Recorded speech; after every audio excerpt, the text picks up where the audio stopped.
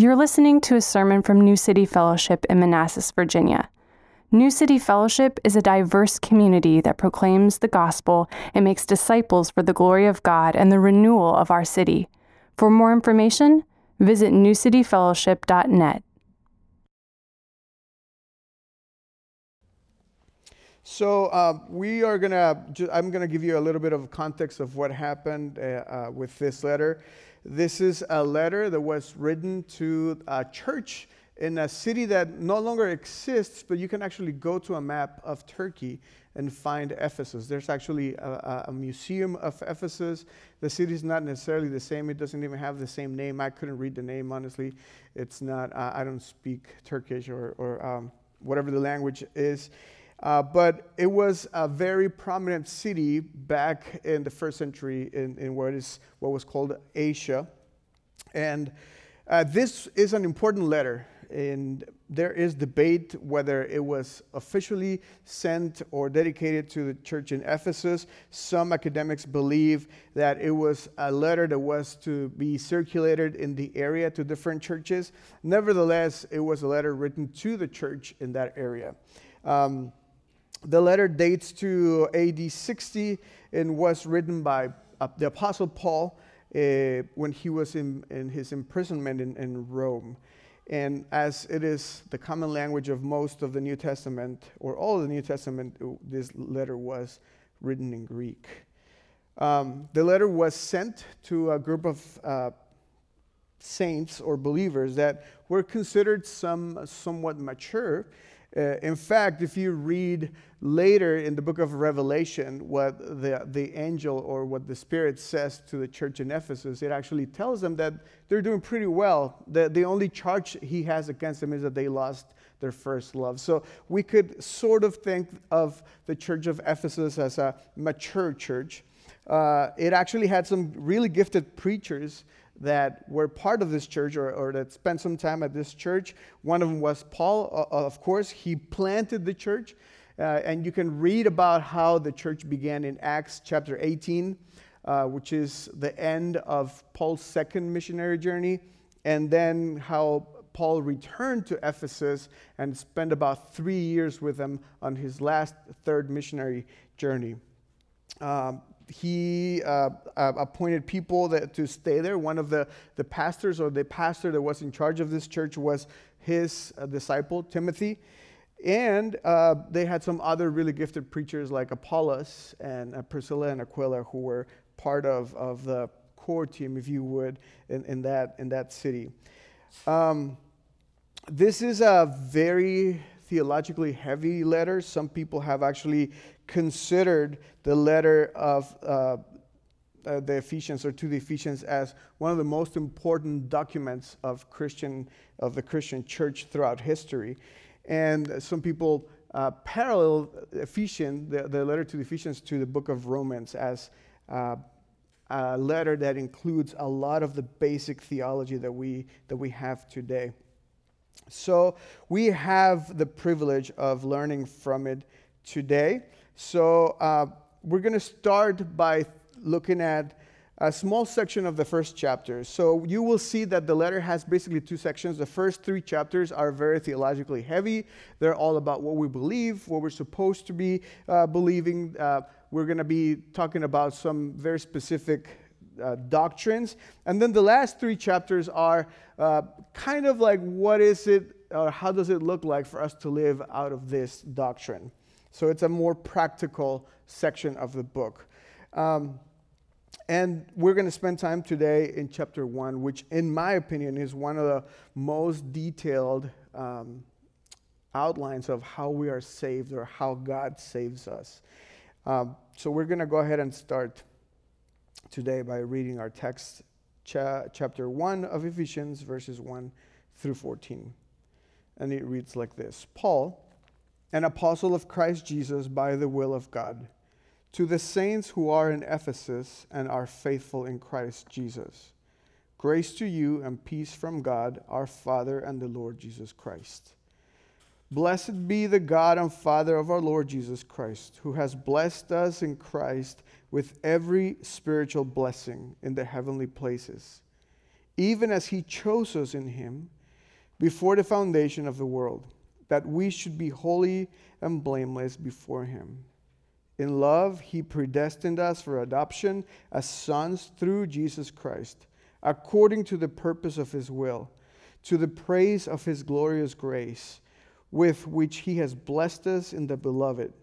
In him we have redemption through his blood, the forgiveness of our trespasses, according to the riches of his grace, which he lavished upon us in all wisdom and insight, making known to us the mystery of his will, according to his purpose, which he set forth in Christ as a plan for the fullness of time, to unite all things in him, things in heaven and things on earth. In him we have obtained an inheritance, having been predestined according to the purpose of him who works all things according to the counsel of his will, so that we who were the first to hope in Christ might be to the praise of his glory. In him you also, when you heard the word of truth, the gospel of your salvation, and believed in him, were sealed with the promised Holy Spirit, who is the guarantee of our inheritance until we acquire possession of it, to the praise of his glory. This is the word of the Lord. So I chose this section because in the original language, this is a long one sentence. And I know there's a lot to cover here, and I think I'm going to break it up in two parts. And I understand there's many angles. If you've been a Christian for a while, you've probably heard this text preached several times. But I want to make sure that we understand what's happening. So we're going to spend some time talking about some difficult doctrines that are sort of debated in Christian circles. In fact, we're going to be zooming in, and one of the probably the most debated doctrine in all Christianity, which is predestination. And if you read and you paid attention, there is really no way around this doctrine. The word comes up at least 3 different times in this text. So before I get into all of that, I just want to make sure that we understand that what we just read is basically an outline of how God saves us. And one of the most amazing things about the first chapter of Ephesians is that it actually shows how the whole Trinity works in harmony to save us, to actually accomplish this plan of salvation for us. So if you pay attention, the first part of it is how the Father is planning or decreeing or predestining us for salvation, and then he moves on to say how he did that, he accomplished that in Christ or through Christ by his blood, and all the blessings that come with that. And the last part of this section actually ends by highlighting the fact that the Holy Spirit participates or takes place into the plan of salvation by giving us the inheritance. He's the down payment, the guarantee, the seal of our salvation. And if you're familiar with Christian theology, this is what it's called as the economic Trinity. This is how the Trinity work to save us, how they all come in one plan and everybody plays its part in perfect harmony to accomplish salvation for us. And the saying basically goes that the Father plans, the Son accomplishes or executes, and the Spirit applies the salvation for us. So I'm going to be talking about each step of how this develops in our life. So the first thing we see is the Father in action. We're going to talk about the first 3 verses later about the Apostle Paul. But the first thing I want to highlight is the first thing we see is that the Father is blessing us in Christ. Verse 3 says, "Blessed be the God and Father of our Lord Jesus Christ, who has blessed us in Christ with every spiritual blessing in the heavenly places." And what this basically means is that the blessings that we have in God through Christ or in the Father through Christ are not just blessings that are for this world. So Ephesians, the book of Ephesians is going to take us to a whole new level. We typically think of blessings like things that happen today, right? So when we think of God bless you, we usually think of, well, may God provide for your family, or may God heal the people that you love. And we think of blessings as earthly things. But what the Apostle Paul is saying in Ephesians is that God has blessed us not only on this earth, which he has, but also in heavenly places, in other places. And he has already blessed us with every blessing. And what's going to happen is that Paul is going to describe all of those blessings that he has given us through Christ. And the first one that we see, and he actually goes right to say it in verse 4, is that he chose us. He chose us in him, in his Son, before the foundation of the world. He will later talk about how we were adopted and redeemed and sanctified and glorified and all those things. But the first thing he says is the first blessing that the God, the Father, the God and Father of our Lord Jesus Christ has given us is that he chose us before the foundation of the world. Then, this is the first time that election or choosing or predestination comes up in this text. Verse 5, then he says, he, the Father, predestined us for adoption to himself. And then he repeats this in verse 11, saying, having been predestined according to the purpose of him, the Father, who works all things according to the counsel of his will. And if you have been a Christian for a while, you know that this is a controversial topic, to say it in a nice way. What does it mean that God elected us? What does it mean that God predestined us?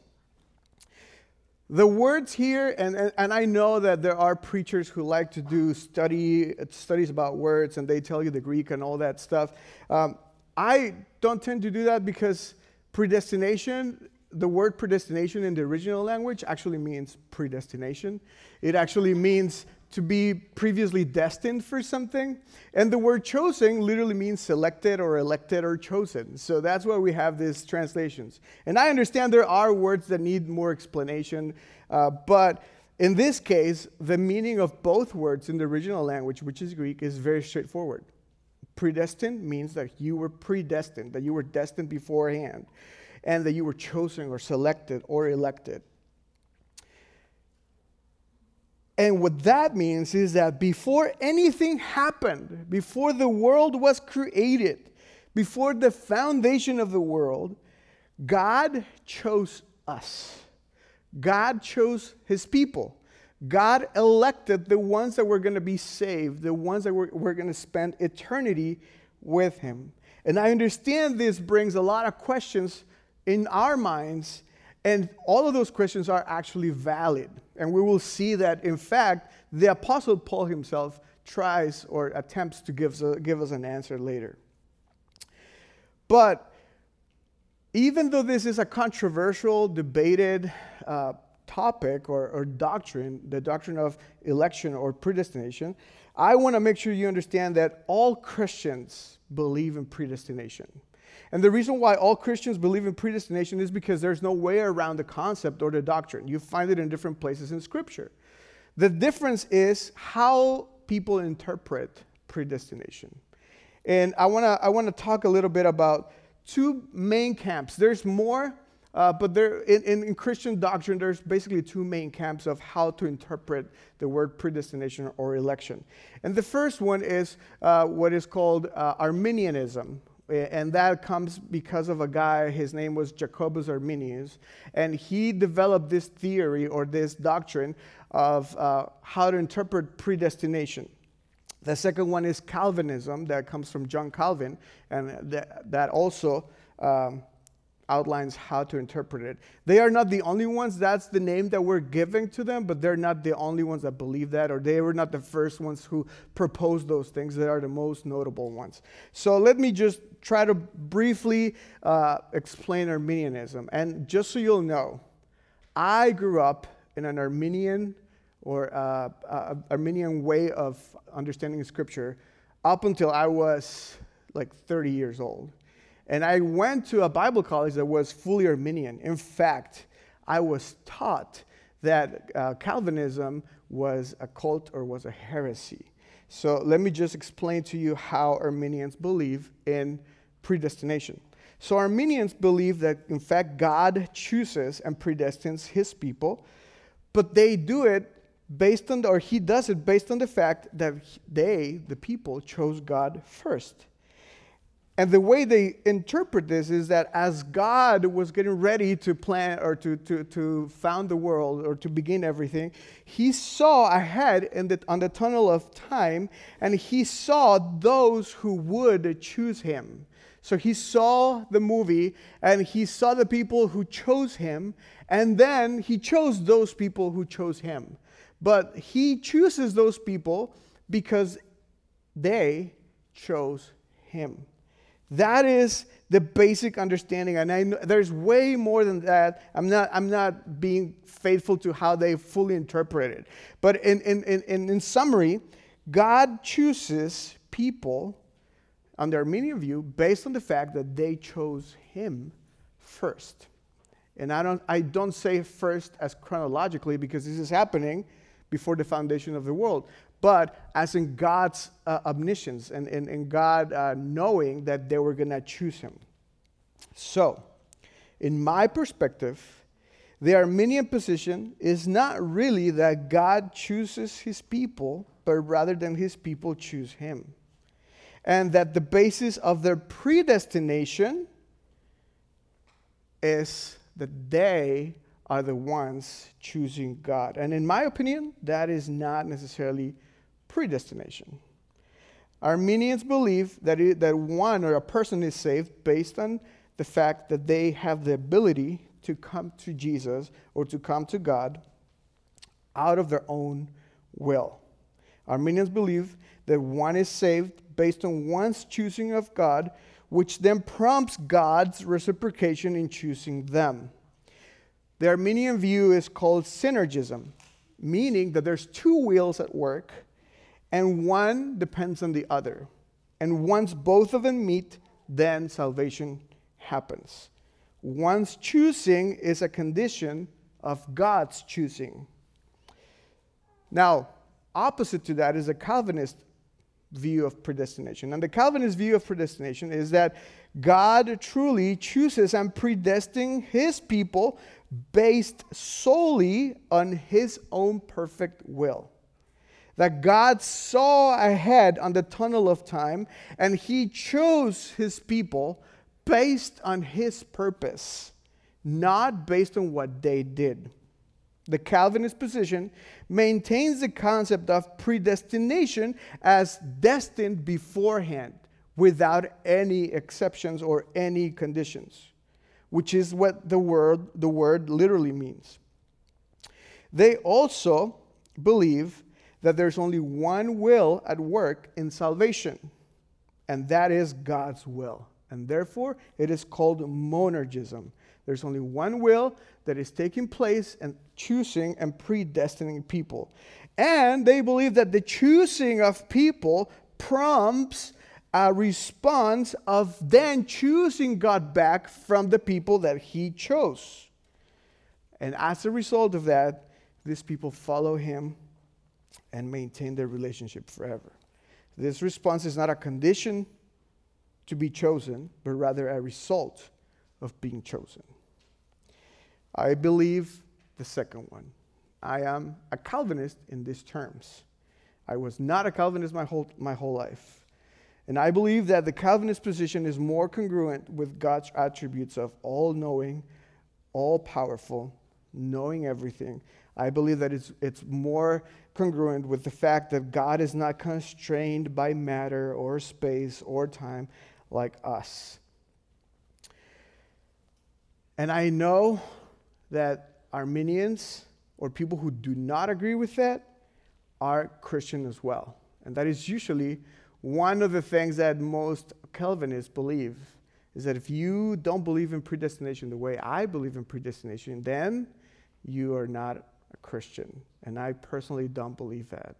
I was born again, in an Armenian church, and I believe that God chose me back then, and he predestined me to go through that journey to land where I am right now. So I want to say that Armenians, people who do not believe like us, are also our brothers and sisters. And this is not something that we're going to fight over and we're not going to divide over. I think that we have the ability to concede that people might think differently from us. But I just want to tell you a few other instances in Scripture where we see this concept played out. This is not the only place that we find the idea of predestination in Scripture. And in fact, God doesn't only choose his people, he sometimes uses and predestines events as well. But before that, let me just say something real quick. Paul talks about this in the book of Romans, a letter to the church in Rome. And he does a great job outlining everything from chapter 8 and chapter 9. But let me just give you a glimpse of what he says in chapter 9. Because predestination and election is literally the first step to something that we know as salvation. Salvation, contrary to what most Christians believe, is not a one-time thing. Salvation is not something that I was saved and now I'm not saved. It's actually a process. It's actually something that happened in the past. We just saw that happen before the foundation of the world. Happens in a specific moment in the present. That's when you respond to Jesus. And continues to happen until it ends or until it's fulfilled and you are glorified at the end of time. So salvation biblically is not a one-time event. It's not based on you making a profession, or it's not based on you going to the front and repeating a prayer. It is a process. And the first step of that process is election. And Romans 8:29 and 30 says that for those whom he foreknew, he also predestined to be conformed to the image of his Son, in order that he might be the firstborn, that he might be the firstborn among many brothers. And then he says, and those whom he predestined, he also called. And those whom he called, he also justified. And those whom he justified, he also glorified. And this is the basic idea of what theologians know as the chain of salvation. So God chooses you, and at a specific time he calls you. When he calls you, you respond in faith. And when he calls you and you respond in faith, then he justifies you. He regenerates you through the Holy Spirit. He seals you with the Holy Spirit. And then the process of sanctification begins all the way until you are glorified with him in heaven. And that is what Paul is saying. The first step is taken by God. He is the one who takes the initiative. He predestines us. And he saves us in the past, in the present, and in the future. Other texts about predestination or election that are famous are John 15:16. Jesus is talking to his disciples, and he clearly says, you did not choose me, but I chose you and appointed you that you should go and bear fruit and that your fruit should abide. This is very clear. This is Jesus. This is not Paul. This is Jesus telling his disciples. Acts 2, verse 23, he says, Peter is getting up and after Pentecost and addressing the crowd.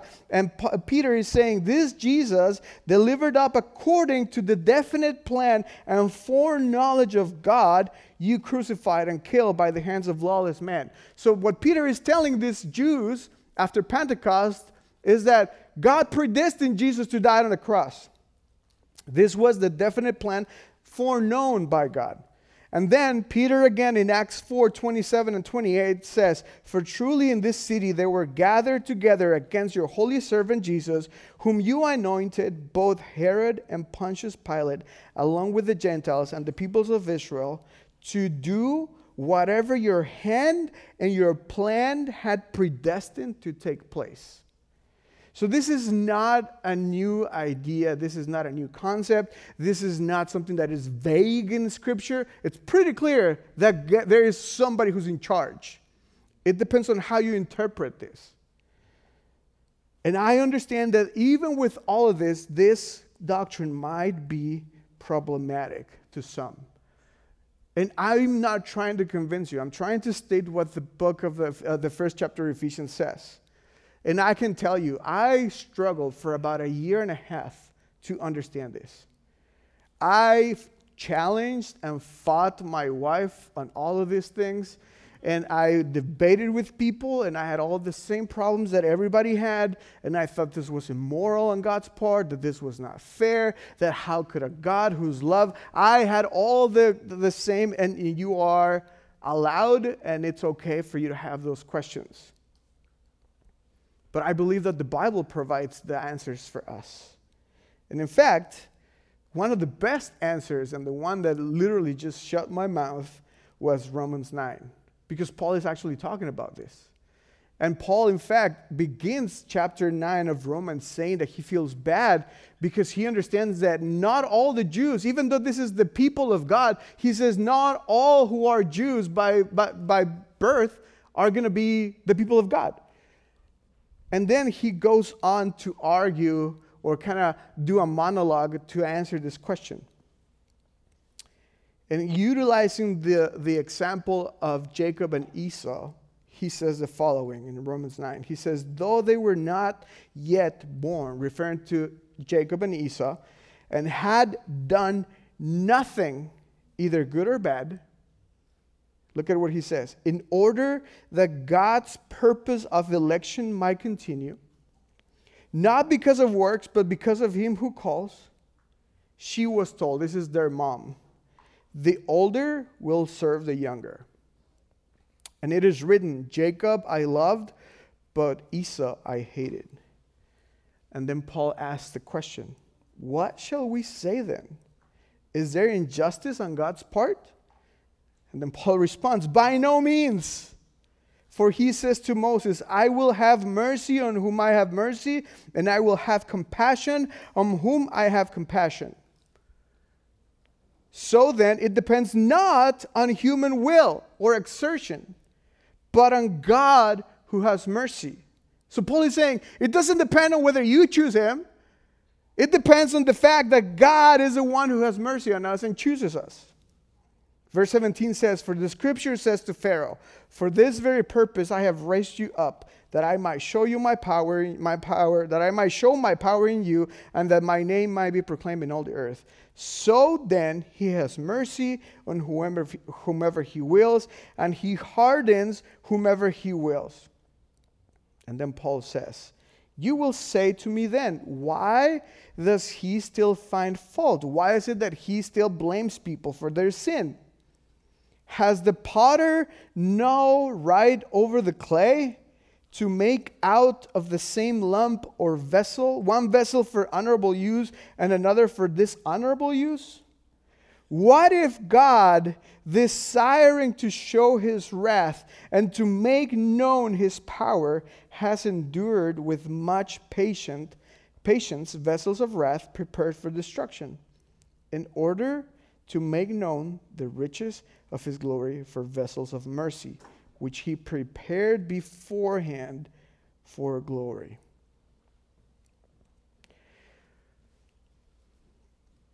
I could spend hours talking about this.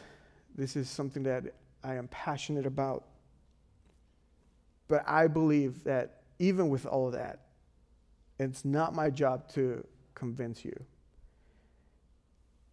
I still believe that people raise objections to this, and there's many attempts to find a way around this. This seems to be determinism, meaning that we have zero free will. But the Bible does not teach that. And there's a third option that's called Molinism that I'm not even going to get into because it's so complicated.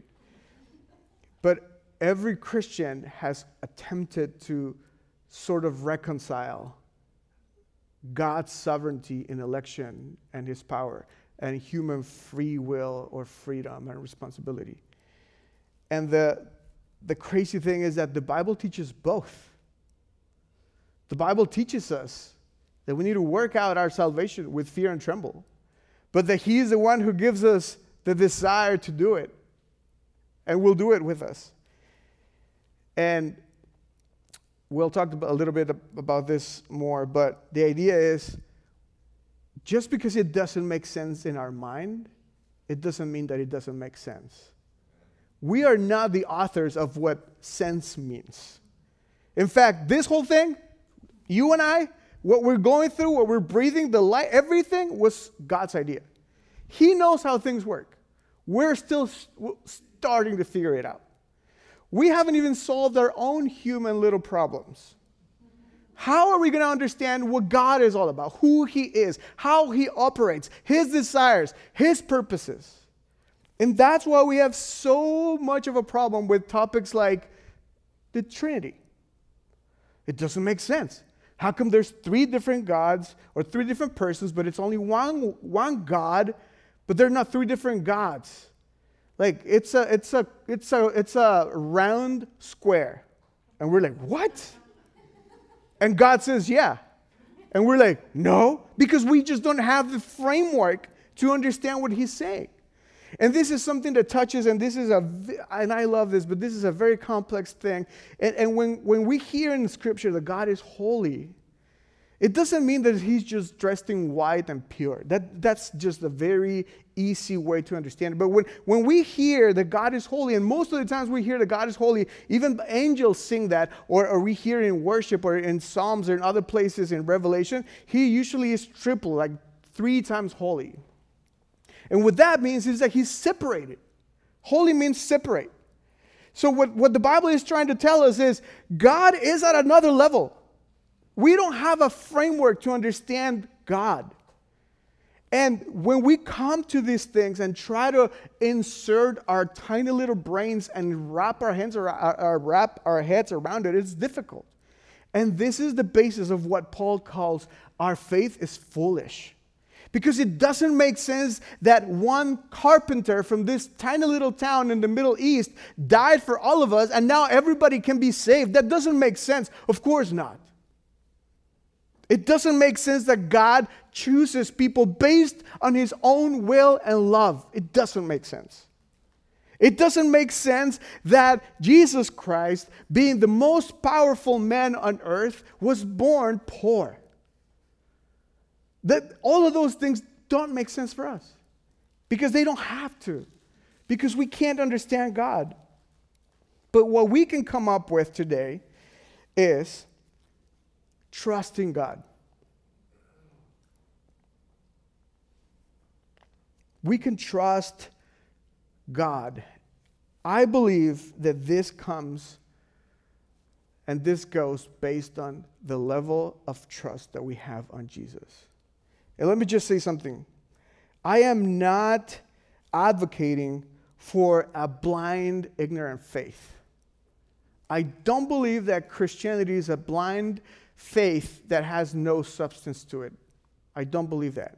In fact, I want to encourage you to dive in even more. In fact, I want to tell you, if you have a book about systematic theology, buy it. Or if you don't have one, buy it. If you do have one, read it. If you want to get into apologetics, which is the defense of our faith, go ahead and do it. Because it makes sense in some areas. But there comes a limit to where our brain cannot longer fathom what God is doing. And I believe that, for instance, David, who wrote many of the Psalms, without all the technology that we have, he came to those conclusions. I want to read to you Psalm 139, one of the best arguments for predestination in the Old Testament. Psalm 139, verses 1 through 6 says, "O Lord, you have searched me and know me. You know when I sit down and when I rise up. You discern my thoughts from afar. You search out my path and my lying down and are acquainted with all my ways." Listen to this. "Even before a word is on my tongue, behold, O Lord, you know it altogether. You hem me behind and before and lay your hand upon me." And then David says, "Such knowledge is too wonderful to me. It is high. I cannot attain it." And then later down in that same psalm, he continues to say, "My frame was not hidden from you when I was being made in secret, intricately woven in the depths of the earth. Your eyes saw my unformed substance." Listen to this. In your book were written, every one of them, the days that were formed for me, when as yet there was none of them. And then he says again, how precious to me are your thoughts, O God, how vast is the sum of them. David is not saying, how is this? It doesn't make sense. I was making my calculations and no. He just said, this is just too much. I can't even, this is precious. Your thoughts are so vast, I can't even wrap my head around them. And there's something else, and I want to end with this, that the Apostle Paul makes sure that we understand. And it's the reason why God chooses us or predestines us or elects us, and it's because of his will and purpose. And this is mentioned 4 times in this text. The first time is talking about Paul, which we'll talk about that. Paul is actually one of the first examples of how God chooses and intervenes in people's lives. Verse 1 says, Paul, an apostle of Christ Jesus by the will of God. Verse 5 says that we were chosen according to the purpose of his will. Verse 9 says, making known to us the mystery of his will, according to his purpose. Verse 11 says, according to the purpose of him who works all things according to the counsel of his will.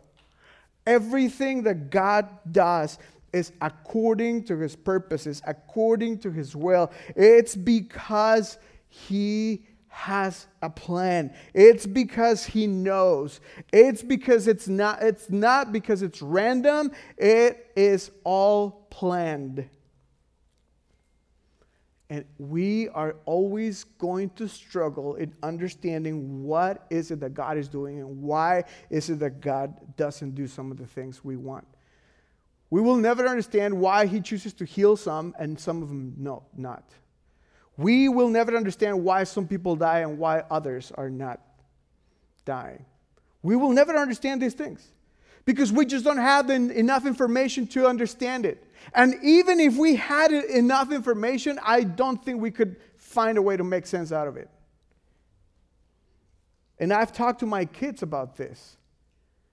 And kids usually at an early age understand it easily. But when they start turning close to 10, they start asking questions, right? So I have to tell my kids, try to give them a good answer. But at the end of the day, this is where I come back to. I'm like, we are like little ants trying to understand the internet. And these are things that they can relate to. I'm like, how do you tell that little thing that you can barely see that there's a movie playing in your screen that comes out of nowhere? Or that machine over there in that room. You just can't. And that comparison between an ant and the internet is small compared to the difference between you and God. We are not even close to being ants. We're even smaller to God. And in fact, David says, I can't even understand why you remember us. We're so small. God is working. He has a plan. He has a purpose that we cannot understand because we just can't. And there's, just because we don't understand it or it doesn't make sense in our brain, it doesn't mean it's not true. And I love, there's a really good book that I want to encourage you to read. It's a very small book. It's called The Difficult Doctrine of the Love of God. It's by Donald Carson. And he comes up with something that I think it's a great excuse. And he says, he coined the term for theology, compatibilism. And the idea behind this is that just because we think it's incompatible, it doesn't mean it is incompatible. Just because we can't make sense of it, it doesn't mean it doesn't make sense. He says God is sovereign and powerful, and we are free, and we are responsible, and both of them are compatible. How? We don't know. But they're compatible because the Bible teaches that they're compatible.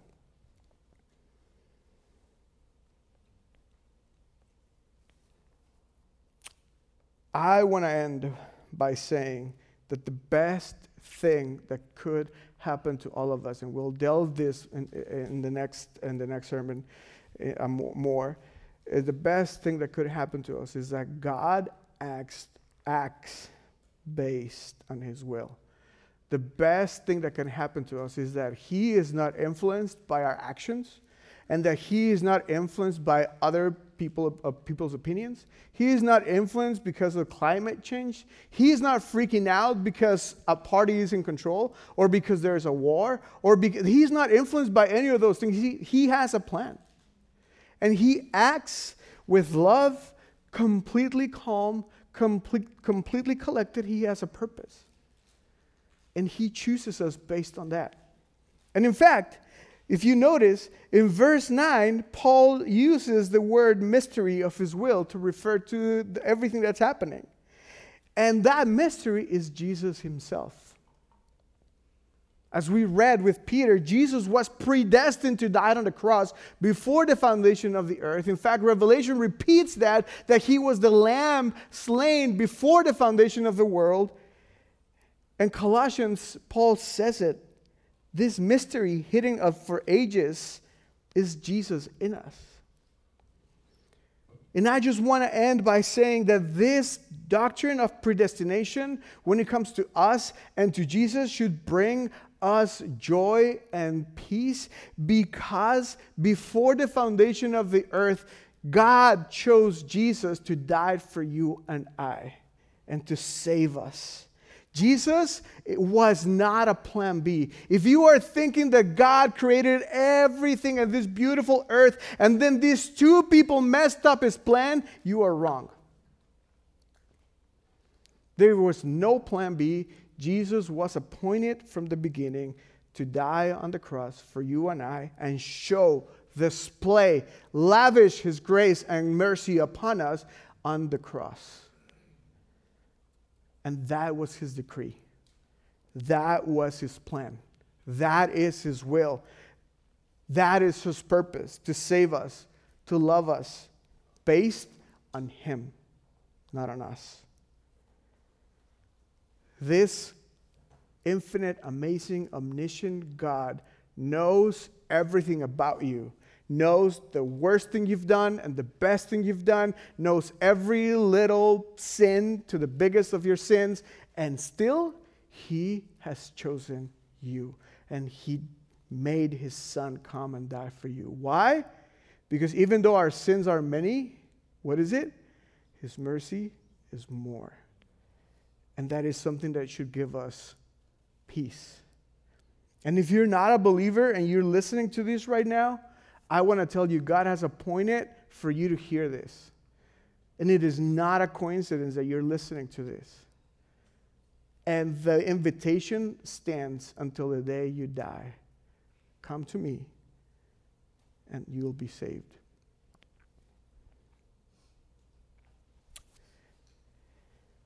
Lord Jesus, thank you for your salvation. Thank you for your choosing us. Thank you for predestining us. Thank you for everything that you've done for us. Lord, I pray that your word will bring us hope and comfort and joy and peace.